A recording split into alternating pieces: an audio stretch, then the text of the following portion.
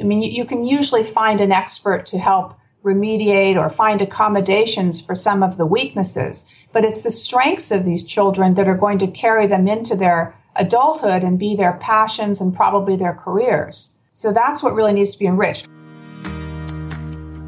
Welcome to the Tilt Parenting Podcast, a podcast featuring interviews and conversations aimed at inspiring, informing, and supporting parents raising differently wired kids. I'm your host, Debbie Reber, and today I'm talking with Dr. Devon MacEachron, a clinician, researcher, author, and speaker who specializes in assessing and supporting twice exceptional learners. As she'll tell you in our conversation, Devon actually went back to school to get her PhD as part of her own journey in trying to support her own differently wired children. Since then, she's founded a private psychology practice in New York City where she meets the psychoeducational assessment and educational planning needs of the families of bright learners. Her mission is to help position these awesome students to achieve their goals and dreams and to help parents feel confident they're doing their best for their kids. Before we get into our conversation, a quick public service announcement. If you like what we're doing here through the Tilt Parenting Podcast, please consider supporting us through our Patreon campaign. My goal is to ultimately outsource the most time-consuming aspects of podcast production, and I am very close to being able to do that. If you're a regular listener and get value out of our podcast, even a modest contribution can make a big difference. Just visit patreon.com/tiltparenting for more information. Thank you for considering and for being a part of our audience. And now let's get on with the show.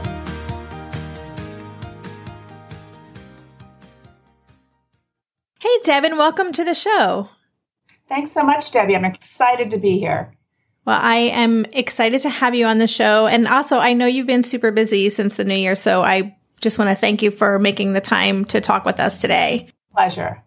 So before we get into this, and I want you to know this is kind of a hot topic, I posted on the Tilt Facebook page that I was going to be speaking with an expert in twice exceptional assessment and education, and I got a lot of comments and questions, so we'll see what we can get through. But before we get into that, would you mind just taking a few minutes to walk us through your background? Tell us a little bit about who you are, what you do, and maybe how you got into doing this work. Of course. I'm one of those moms who was inspired by her children's challenges. So I got my college degree and an MBA and happily went off into the business and government worlds and was plugging away there, enjoying my work. And then my kids came along, and as things started to come out for both of them, I was getting increasingly frustrated with the lack of resources, the lack of knowledge about kids who are bright and who have learning issues that are impeding them from achieving. And it was extremely frustrating. We probably had, 4, 5, 6 assessments for each child and still didn't have a clear picture. So I was reading everything at Barnes and Noble and reading everything online and realized that I basically needed to go back to school and get a PhD in it and to really understand. So I went back to school at Berkeley in my, I guess I was in my early 50s at that point. And my kids were then in middle school, so it was perfect. I'd drop them at school, go to Berkeley, study, come back, pick them up, and we'd all do our homework together. Wow, that is commitment. Can I just applaud you?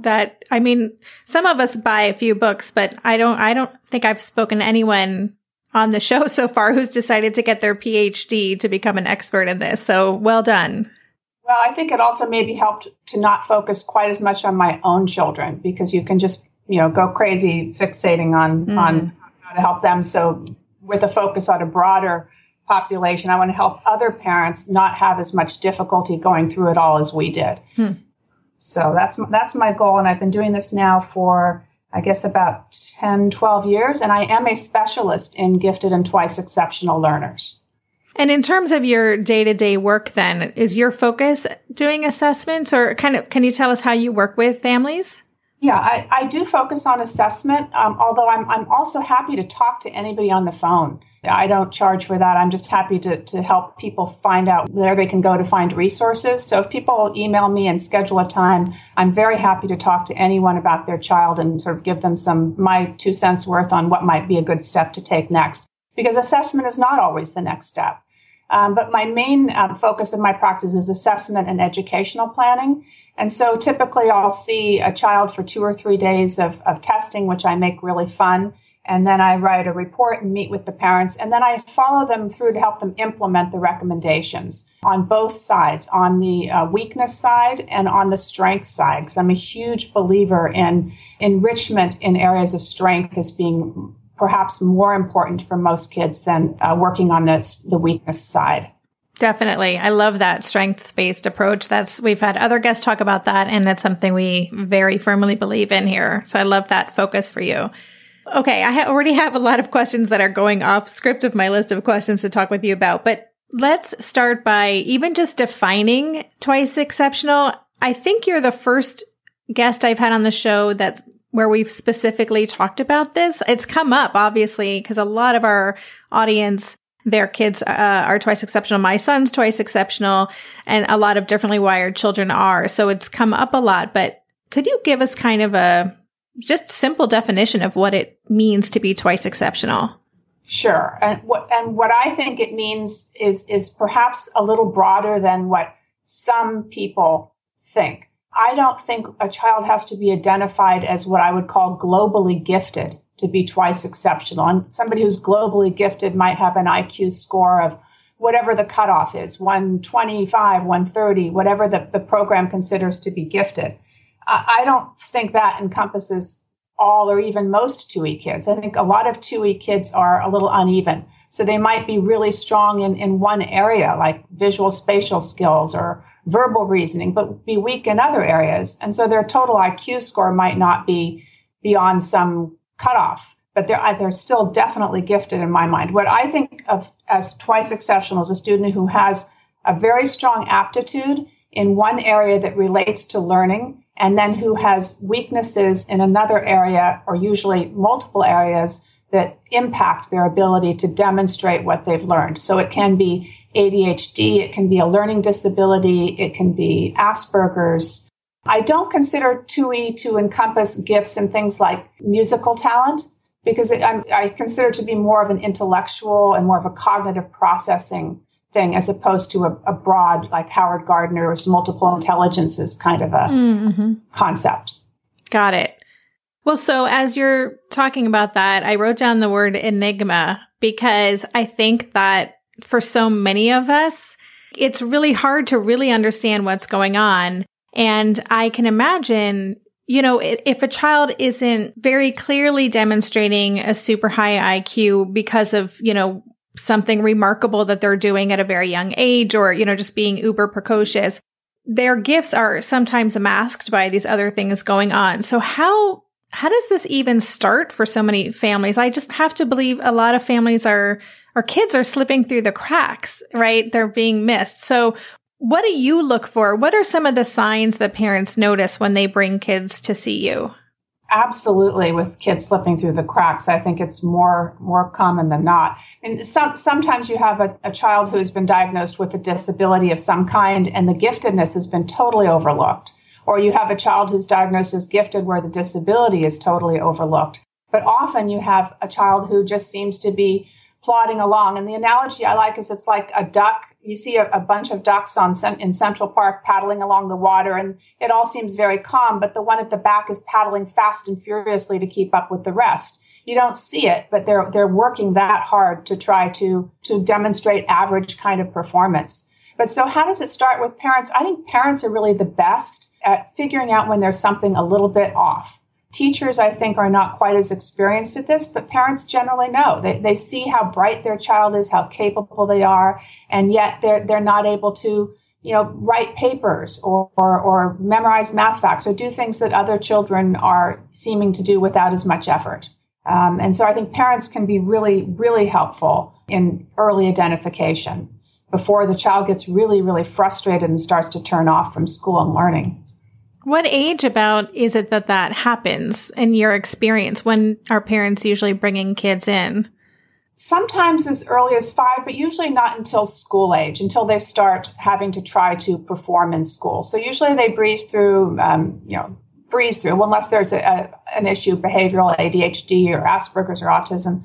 You don't see as many issues in preschool and kindergarten, but first grade, once there start to be academic demands, children are expected to sit still at their desk. then you start to see a disconnect between how bright the child obviously is and what they're demonstrating. That's sort of a typical age, although I've had people come in at 26 who were undiagnosed and were struggling in law school or wanting to go back to medical school or something. And they were so capable and worked so hard that they kind of kept it underneath all that time, but it was very much of an issue that they were fighting all along. Wow.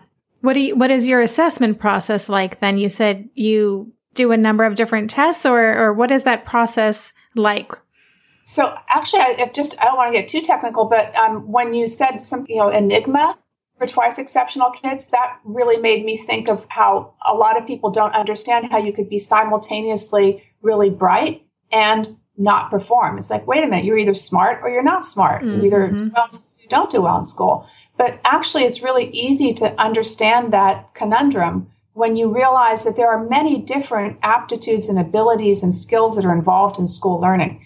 And what I find to be the most useful way to sort of picture that is there's a theory of intelligence called the Cattell-Horn-Carroll theory, the CHC theory. And it's the dominant theory of intelligence across the world. And it's in fact so well accepted that it's become the base for most of our intelligence tests. And many of our achievement tests have all been restructured to conform to this basically encyclopedia of different kinds of human abilities. And there are about 30 or so that really are involved in school learning. So if somebody assesses all of those 30 abilities, which is what I typically do, you can tell, okay, well, this child's having difficulty with handwriting because of it's either visual spatial or it's motor or some other issue that's contributing specifically to that academic skill. So you can tie people's different abilities to academic skills. And I come up with a profile that shows where the strengths are, where the average skills are, and where the weaknesses are in all of these different abilities. So you can be, and what 2E kids, their profiles, if you do a bar chart, what they look like is they have some really high abilities, and then they have some really low abilities. They all have diverse abilities. I very rarely see anybody who's consistently low in all of these areas or consistently high. We all have variabilities, but 2E kids have pretty dramatic ones typically. And is that disconnect between the super high abilities and then the perhaps unusually low in comparison abilities, is that where a lot of the challenges come in for these kids?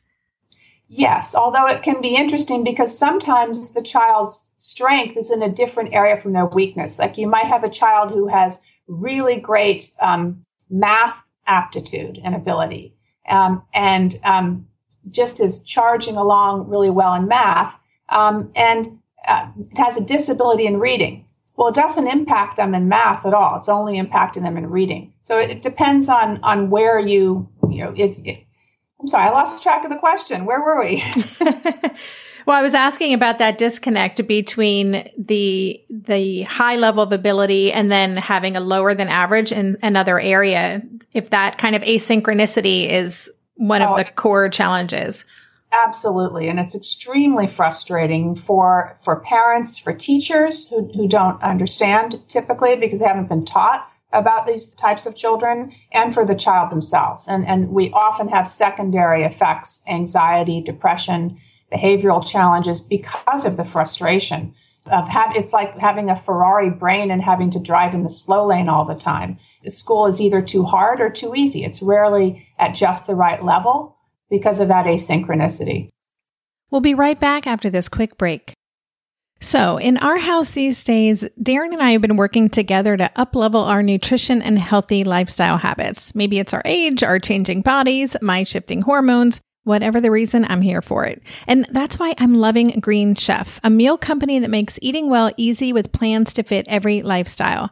Green Chef offers gut-friendly recipes each week and is committed to providing a holistic approach to nutrition by offering meals that contribute to the overall well-being of your entire body. Darren and I are particularly big fans of their nutrient-dense, science-backed gut and brain health recipes, developed in partnership with registered dietitians that improve digestion, reduce bloat, and also boost energy and immunity. This week's favorites? Turkey, black bean, and sweet potato chili, and the Baja chicken bowls with mango salsa. I mean, don't those sound delicious? But if that's not your thing, you can choose from a variety of customized meals to suit your lifestyles with preferences like keto, vegan, vegetarian, fast and fit, Mediterranean, gluten-free, and protein-packed. Whatever you choose, you'll get farm-fresh ingredients, organic whole fruits and veggies, and premium proteins, along with chef-crafted, nutritionist-approved recipes delivered straight to your door. Go to greenchef.com/60tilt and use code 60tilt to get 60% off plus 20% off your next 2 months. That's 60% off plus 20% off your next 2 months when you use the code 60tilt at greenchef.com/60tilt. Green Chef, the #1 meal kit for eating well. This year, I've been working on becoming more attuned to my body, and so I'm starting to really recognize how periodic spikes in anxiety or disruptions to my routines can seriously throw my whole system off. And as I've been traveling a ton this past month, which is both disruptive and somewhat stressful, I'm especially glad that I have the extra support of Synbiotic Plus, a 3-in-1 supplement from Ritual with clinically studied prebiotics, probiotics, and a postbiotic to support a balanced gut microbiome. Synbiotic Plus provides fuel to the cells that make up the gut lining to support a healthy gut barrier. And it comes in this very cool minty delayed release capsule, which was specifically designed to help survive the harsh conditions of the upper GI tract for delivery to the colon. The bonus is that the capsules don't need to be refrigerated, so I can easily bring them with me in my carry-on. On a personal level, I love that Ritual is committed to sustainability. They're a female-founded B Corp, meaning they are holding themselves accountable long-term to not only think about their company's financial health, but also the health of people and our planet. There's no more shame in your gut game. Synbiotic Plus and Ritual are here to celebrate, not hide your insides. Get 25% off your first month for a limited time at ritual.com/tilt. Start Ritual or add Synbiotic Plus to your subscription today. That's ritual.com/tilt for 25% off. I got a question about this on the Facebook group, and this has been our experience. So I'm curious how prevalent this is, this idea of slow processing speed being a common thing that you see in twice exceptional kids. We do see that quite often. And often as well, we'll see low working memory or average working memory. Typically, the areas that are strongest in the 2E kids are either verbal abilities or fluid reasoning or visual spatial abilities. You know, I've only once or twice seen a child who had really strong processing speed and really low ability in the other areas. And I probably wouldn't call them 2E. They're just really quick. Ah, that's so interesting. Because it's the fluid reasoning, the verbal reasoning, those are really higher orders, higher things and skills. They impact your ability to understand concepts and reason. Whereas the processing speed is just how fast you are. Right. Oh, that makes so much sense the way that you said that. Interesting. Okay. So I wanted to ask you about this book. I sent you when we were emailing back and forth. I mentioned this book on dual and misdiagnosis of gifted ADHD and Asperger kids. And I'm wondering, first of all, have you read that book? Are you familiar with that book? Absolutely. Okay. I figured, but I just had to ask. So for me, you know, when we were trying to piece together what was going on with Asher, it's so confusing, right? Because you're getting initially maybe preliminary diagnoses. And I remember when we first got his diagnoses of pervasive developmental disorder, not otherwise specified, and ADHD when he was maybe 5. And, you know, again, preliminary diagnoses, but we also knew that he was ridiculously smart. But they said that IQ isn't actually factored into any of the tests that go in for ADHD or autism. And so I started getting really just confused. Like, how does this all fit together? And so I got that book. And what I felt in reading it is that if you look at the criteria for highly gifted children or highly gifted people and the criteria for ADHD or traits of ADHD or markers maybe is the right word. And then markers or traits of people with Asperger's, they're kind of all the same thing in many ways. Yeah. So what is your take on that? How can parents kind of make sense of these sometimes either complementary or contradicting diagnoses? And at the end of the day, does it matter if that we know that exact label? Yeah, I think it often does really matter to really understand where your child's needs are and how to meet them. I think it does help to really understand what their strengths and weaknesses are and what the accurate diagnosis is, not from a from a label standpoint, but just from understanding standpoint. The book was very helpful. I agree. There are other books on the same topic that are also really good that were kind of written around the same time. There's one by Deirdre Lovke called Different Minds. And then there's another one called Bright Not Broken. Yeah, I have that one too. And then the Ides did the mislabeled child. Brock and Frenette Ide did that one. So there's a few books that are quite helpful in this. There are ways of teasing out what the issues are. And I'll give you an example from my own family. So my son was diagnosed with ADHD. And I knew he was bright. I thought, could it be his giftedness or is it ADHD? So I thought, okay, well, he'll do a gifted summer program at Johns Hopkins and let's see if he's ADHD there. And sure enough, he wasn't, because it was the environment that he was in that was making him display those ADHD-like behaviors in his regular school. Whereas in an environment where he was more challenged, he didn't demonstrate those behaviors. So I think you have to look at the child and look at the environment they're in before you try to make any determination of whether they have something or they don't.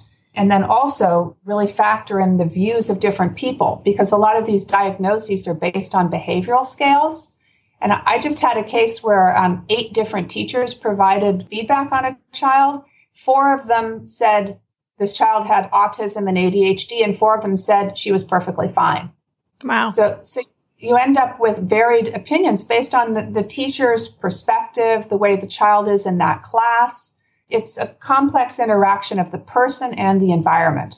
Does that make sense? It does. So when you're assessing kids then, are you looking at kids who may already have these diagnoses, or are you also assessing for those specific neurological differences? It depends. I end up with a lot of people who come to me because their child has been misdiagnosed or they haven't gotten good recommendations from the assessment. So often I see kids who have been seen before multiple times. But then sometimes I have people who've never been assessed before. And I think it's not that difficult if you do a thorough assessment and really look at the child's history and observe them in different environments and get feedback from a lot of different people to get a handle on what's really going on. At least that's my mission. So is there, we talked about age, but in your opinion, is there an ideal age for this assessment? Because I know, when they're so young, when they're 4, 5, and 6, so much of it can be just a late bloomer or developmental things going on. At what age would you say you can get a really clear idea of what exactly is going on? Basically, 6 is a tad young, but I do assessments at age 6, 7, 8, 9, 10. That's great. The sort of an optimal age would be in that range. I think when you should do it, though, as a parent is when you need to. So if you're needing to know because your child is frustrated or unhappy or it seems depressed or just you're looking for a new school, you're moving, there might be a motivation to do it at an earlier age for those reasons. Or a child who's so gifted. I had one, actually he was Dutch. I had a boy who spoke 8 languages and was doing chess, and he was 5 years old and he was really bored. And he needed to be assessed at that point. They didn't know what was going on. So sometimes there's a need that presses to make it happen earlier, but it is more accurate.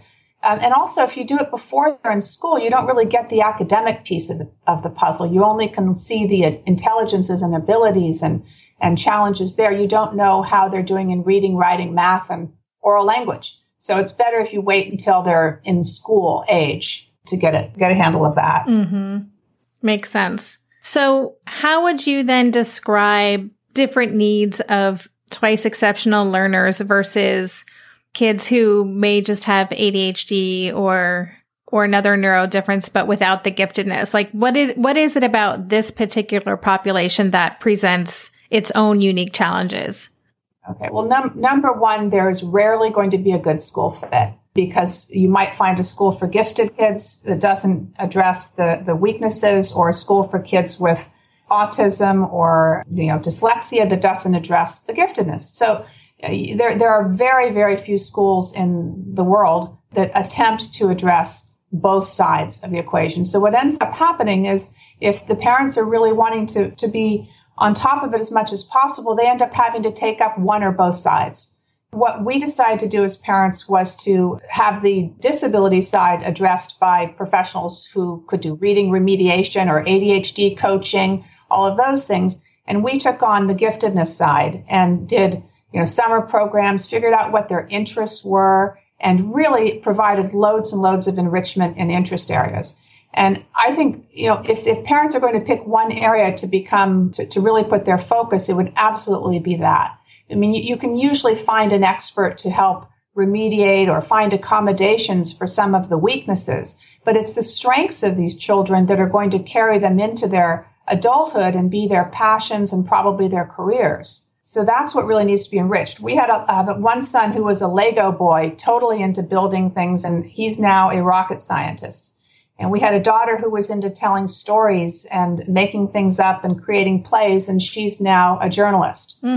So I think you can encourage confidence, which is really key, because these are children who might, if they're going to school, might be feeling that they're not very good at it. They're usually not at the top of the class in all areas. Sometimes they are when they get to high school and college, but usually not in elementary school. And so they need to gain their confidence and sense of self outside through some extracurricular activity or some interest that really they can excel at. Mm-hmm. I just need to circle back for a second and say, how cool is it that you get to say that my son is a rocket scientist? That's so awesome. And my son, who wants to be a rocket scientist, is going to want to talk to your son after he listens to this episode. Okay. That's awesome.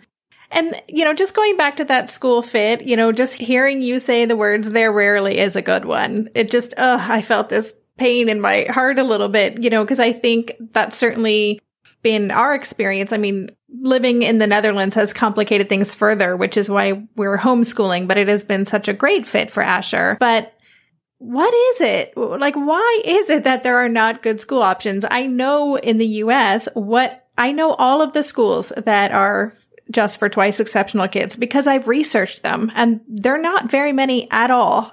Why are there so few options? I'm just curious if you have a take on that.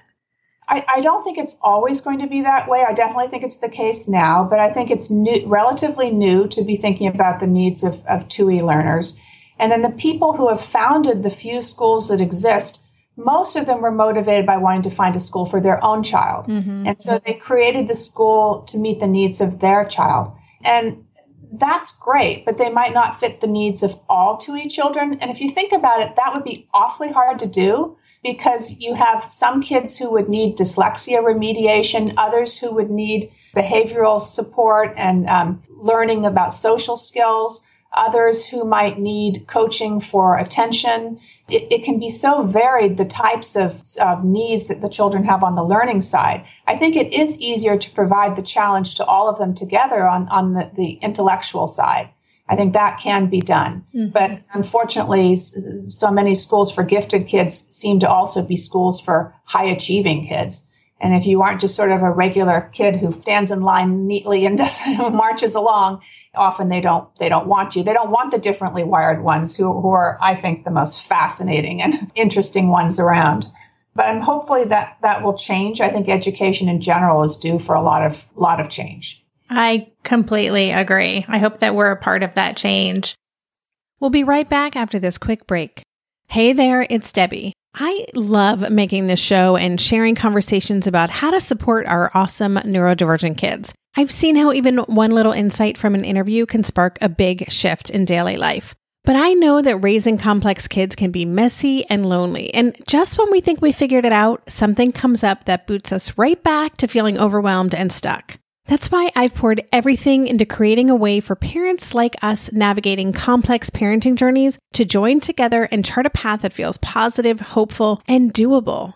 It's the brand new Differently Wired Club experience. In the club, you'll get personal support from me and other seasoned parent coaches, 6 live calls every month where you can connect and get your personal questions answered, the opportunity to learn directly from authors and experts like I have on this show, monthly themes for getting specific and tactical, an exclusive private podcast feed, and the best, most generous community of parents. Seriously, these folks show up for themselves and each other, and that right there is really everything, because it's a daily reminder that we're not alone. Our kids aren't broken, and we have totally got this. The recently rebooted Differently Wired Club is on a brand new platform with its very own iOS and Android app. It is such a great space. However you learn, whatever your style, no matter the ages, genders, and neurodivergent profile of your children, the Differently Wired Club can help you cultivate the positive shifts you're hoping for. Join us today by going to tiltparenting.com/club. That's tiltparenting.com/club. I hope to see you on the inside. If you're a parent, I invite you to join us at the Mindful Mama podcast, where it's all about becoming a less irritable, more joyful parent. With sometimes hilarious and always thought-provoking experts and friends, at Mindful Mama, we know that you cannot give what you do not have. And when you have calm and peace within, then you can give it to your children. I'm Hunter Clark Fields, and I can't wait to see you there. Listen in to the Mindful Mama podcast.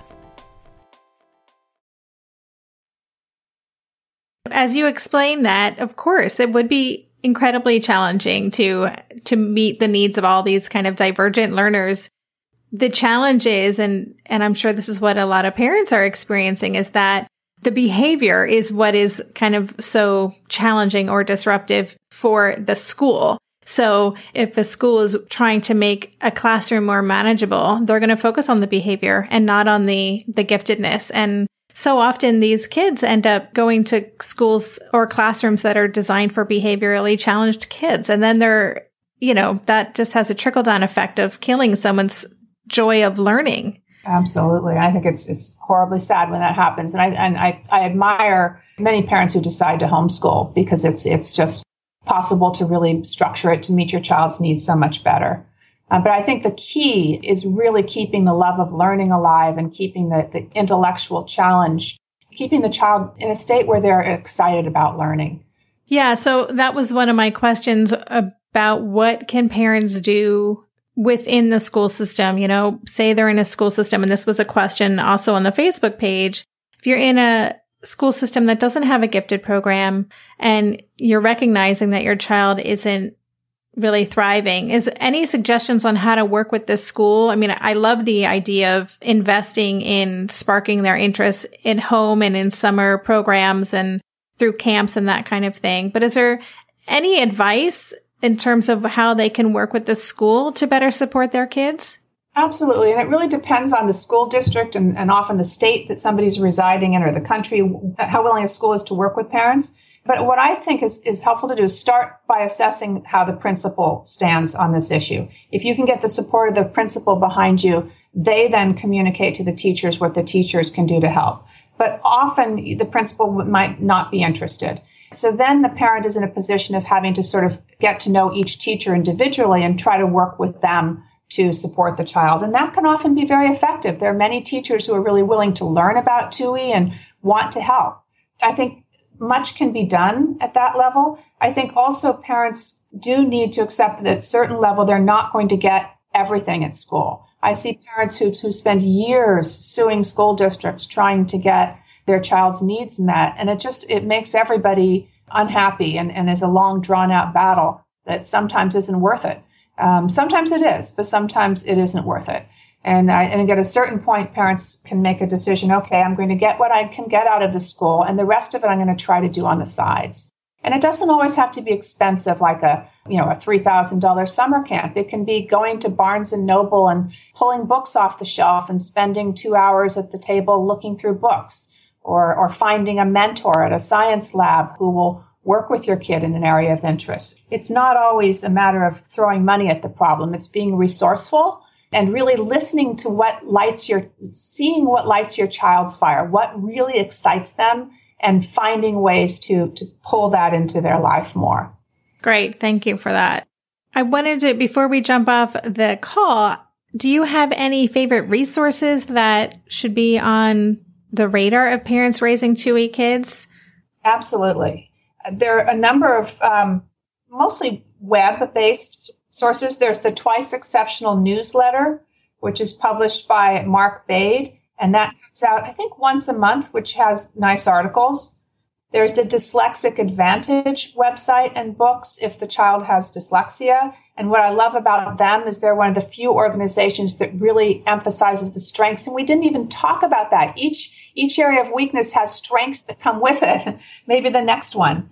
Hoagie's, the wonderful Gifted website, has chat groups. There's one called GT Special for 2E parents to talk about their kids and get advice from each other. And there's several other chat groups like that, mostly private Facebook groups that one can participate in. There's SANG, which is for the social and emotional needs of the gifted. That's a website, and they have lots of publications, mostly focusing on social aspects. And then there are various places that do research, like the Bell and Blank Center in Iowa. And then the Davidson Institute has fellows programs. They didn't used to take 2E kids, but now they do. So that's a resource for some kids. And then Johns Hopkins has great programs if your child is willing to, if you're willing to take a test to participate in them. They have sleepovers at museums and summer programs and so on. And then, of course, all the books we've mentioned so far. I think parents can support each other more than anything. I think because you have to find a community of people with whom you can share the challenges and get advice. It is such a unique kind of population. You know, the challenges are unique. A lot of us end up homeschooling, and there are some really great homeschooling communities as well, or subgroups within kind of the Gifted Homeschoolers Forum that a lot of us in there are also raising twice exceptional kids. So that's a nice reminder too about that community aspect. And these resources are great for listeners. I will share all of them on the show notes page so you can access them. They're all ones that I also highly recommend, and it's nice to have them all on this list. And now, before we go, I do want to circle back about strengths. Yeah, let's talk about that for a minute. I mean, you know, we talked about earlier in the show, this strengths-based approach to these kids. So can you say more about that and how we can, you know, support our strengths or even recognize those strengths through the difference? I'd love to. I think most of these children who are differently wired, who struggle in elementary or high school, would choose to stay differently wired as adults because it provides advantages to them that other people don't have. It's very real. So with dyslexia, the IDs have written a great deal about the strengths, but there tend to be, you know, high visual spatial skills and really good big picture thinking, interconnected reasoning. It's very real. And I see it very clearly. I'm not dyslexic. And when I go to the Dyslexic Advantage Conference and I'm around all these interesting dyslexics, they can think circles around me because of their, I call them superpowers. It's the strengths that are literally part of being wired differently with dyslexia. Same is true of all the other areas of weakness. ADHD is associated very strongly with creativity, which makes perfect sense because creativity is all about having flights of fancy and pushing the limit and letting your mind wander. And many successful people with ADHD credit their success to their ADHD. Many entrepreneurs have ADHD, successful ones. Same is true with autism, Asperger's, an amazing ability and strength to narrow in on a focus of interest and become a true expert in an area at a level that most of us aren't capable of. And I just think being differently wired gives us a lot more opportunities for success for these children and diversity in the way people are attacking the problems that society faces. I think these children offer a lot of hope for all of us. I could not agree more. I love the way that you said that. And, you know, Asher would be the first to tell you that his Asperger's and his ADHD is what makes him who he is. He would never want to be different. He loves his gifts. He thinks it's awesome. You know, he recognizes the challenges that come along with it, but he's totally up for doing the work to push through those. And as you were describing all these gifts, you know, it just reminds me or makes me think of the fact that this really is, for those of us raising these unique kids, it's about surviving the school years, because so much of the challenge with who these people are as young children comes because they don't neatly fit into the systems that are designed for them. And so, yeah, when they become adults, suddenly those things, yeah, of course, they still need to learn certain life skills and, you know, learn time management in some way or coping skills. But it really is about getting them through these years. Absolutely. With as little damage as possible. Yes, exactly. That's the key. Well, listen, one last question. Where can people reach you or learn more about you? Thank you. I have a website. It's www.drdevon.com. And Devon is spelled Devon. And then I tweet and I'm on Facebook, and my hashtag is @2egifted. So I'm active in those various places, and I really am happy to talk to anyone. It's an area that I'm very passionate about, and I really want to help people. That's fantastic. Thank you. And again, for listeners, I will include links to all of this, all of Devon's contact information on the show notes page. And I just need to say a huge thank you for coming on the show. This has been such a great conversation. I think we covered a lot of great topics. I know there's a lot more to discuss with regards to 2E and twice exceptionality. So perhaps we can have you back on another time. But thank you so much for being here and sharing all this with us today. Thank you, Debbie. You do a terrific job with this. You've been listening to the Tilt Parenting Podcast. For the show notes for this episode, including links to Devon's website and that extensive list of resources and books we discussed specifically aimed at supporting gifted and 2E learners, visit the show notes page at tiltparenting.com/session55. If you're not already signed up for our Differently Wired 7-day challenge, I would love for you to join us. When you sign up for the challenge, you'll get an email every day for 7 days featuring a tweak you can make in your day-to-day life to change the way you think, feel, and experience raising your differently wired child. And it's free. So sign up online at tiltparenting.com/7day. And lastly, here's my weekly pitch to ask you to leave an honest review or rating for the podcast on iTunes. It only takes a minute, and it really helps us get more visibility in the crowded podcast space. Thanks again for listening. For more information on Tilt Parenting, visit www.tiltparenting.com.